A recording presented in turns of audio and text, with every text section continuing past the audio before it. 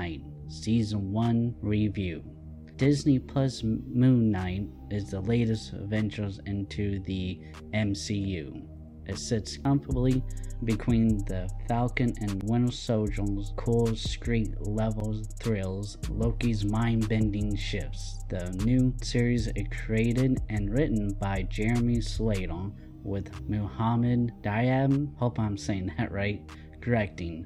The show unfolds a pulp adventure mashup with overtones of The Mummy and Indiana Jones, as a superhero tale aiming to face its unstable protagonist within the battlefields of Egyptian mythology. Moon Knight ventures across the dangerous tightrope between hero and mental illness, but triumphs in large parts thanks to Oscar Isaac's passionate and mind-blowing performance. However, the outcome of the Caped Crusader might be too disappointing for some. Before we get any farther into the review, make sure you like and subscribe for more videos. There will be a lot of cool stuff coming, like the Doctor Strange review and the Obi-Wan review, so make sure you do subscribe so you don't miss those. Alright, let's get back to the review. The character appears in comics as a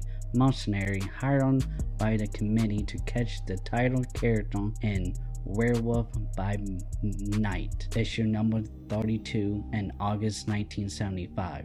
Written by Doug Moench with art by Don Pearl and Al Milgrom. Moon Knight was given moon-related symbols and civil weapons by the creative team to establish him as a worthy opponent for the werewolf hero. In issue number 33, Moon Knight discovers the werewolf Jack Russell is a victim and not a monster, and decides to assist him. Moon Knight then appears in Werewolf by Night issue number 37 as a demonic apparition in March 1976. Moon Knight stars Oscar Isaac as Stephen Grant, a strange British man who works in a London museum gift shop. He ties himself to his bed every night because he suffers from a severe case of sleepwalking, or so he tells people who don't seem to like him. He's having trouble with blackouts and finds himself in areas where he has no idea how he got there, and with individuals he hasn't met before. Next, he meets Arthur Harrow, played by Ethan Hawke, a cult leader on the lookout for a magical scarab that Stephen possesses. Stephen is in over his head and has to escape Harrow and get back home. Stephen then hears the voice of Mark Spector pleading for him to regain control of his body. The performances are Moon Knight's greatest strength. Oscar does an outstanding job in both roles. Physically and mentally, the two personalities are polar opposite. Oscar switches between Stephen and Mark's facial expressions smoothly. You immediately recognize him as the character he is portraying. Stephen's puppy dog eyes are peering into the reflection of the fearsome Mark in an instant. It is as though two distinctive actors are portraying two different characters. The rest of the cast does just fine in the roles. Ethan Hawke does do good with the generic written villain he portrays. The performances are so solid that they more than compensates for the series' shallow and muddled plot. It's a large order to condense 50 years of absurd and complex comic book history into 6 episodes of television, and it's one that the show continuously fails to meet. Mark's explanation of his superhero duty, Khonshu's word of warning, and Arthur Harrow biographical installments are all loaded with a masterfully and not so masterfully disguised narrative dump.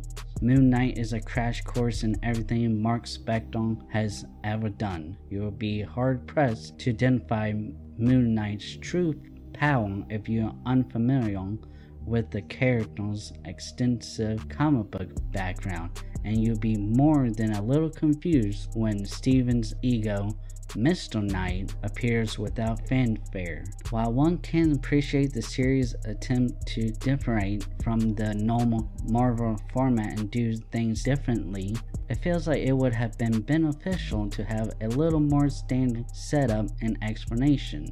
Director Muhammad Diab shined brightest when embracing Moon Knight's inherent weirdness. A cupcake truck chase and a nerve-wracking mind-bending of the night's sky sequence are a couple of highlights, but his expertise in the superhero genre is poor at best. The promise of a more darker, grittier, and brutal brand of MCU action largely goes unfulfilled with its wacky CGI and strangely and unsurprising choreography. So yeah, I was for the most part pretty disappointed in Moon Knight. I grew up more with particularly the 80s and 90s Moon Knight, and that's where they really made him pretty much a rip-off of Batman, where he became much more of a dark kind of character, just like all superheroes during that time. Like, it got confusing at times because you just didn't know what was happening, and it's like, go back and watch Memento, or however you said it, Christopher Nolan's movie, or Batman Begins, where they flip back and forth between, the past and the present day and everything. And this one, they try to do that, but it fails at it. I know my sister, when she was watching it with me, and she was getting confused a lot, and I seen a lot of people, on social media talking about that as well. But then again, also, it just, me and her almost shut it off. Not necessarily shut it off, but we kind of just got bored with it, and because one, it dragged way too much to get to the final, episode where the big epic fight gonna happen. And to me, I think the final fight at the end of episode 6 was just not that great. The director just proves that he wasn't best at doing an action sequence and stuff. Like I said, I was just very disappointed. I was really hoping for this, and Oscar Isaac though was terrific. He was so great as Mark Spector and Stephen Grant and stuff, and there was a lot of potential he had in the fight scenes. It seems like he really knew how to fight and stuff, but it was just the cinematography and stuff for the fight scenes were just god awful. It was really cool to see that there was a few shots in the fight scenes, we had, where it really came, some of these camera angles, the camera shots came straight from the comic books. I could go to one of my Moon Knight comics and oh yeah, that's this scene right here, this panel is right there in the TV show, and that's really cool to see. But the rest of the fights and stuff just wasn't really great, and as I said, it was unfulfilled when it comes to the supposed to be much more darker and brutal type of Marvel film. And the first 2 episodes had a more of a scary movie or a horror element to it. He fighting this demon hellhound type of thing. Yeah, after that it became your typical MCU movie or TV show, where now we get mostly more useless jokes and unnecessarily funny scenes and unimpressive big action scenes, and it was just very disappointing. Now, because of Moon Knight and how this is supposed to have been a much more dark, brutal MCU, I'm kind of not looking forward to, other stuff like Blade and Ghost Rider. I can't remember if they actually did officially announce it, but new episodes of Daredevil and Punisher, I don't know.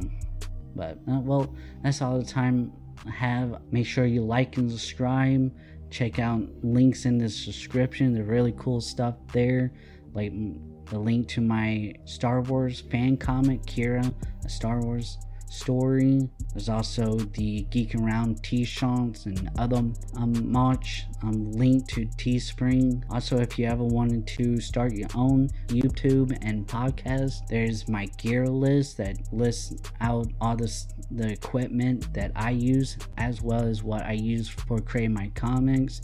There's links to Amazon for all those different devices and programs. Yeah, like I said, like and subscribe. We will do the Doctor Strange review, and I see you next time. Bye.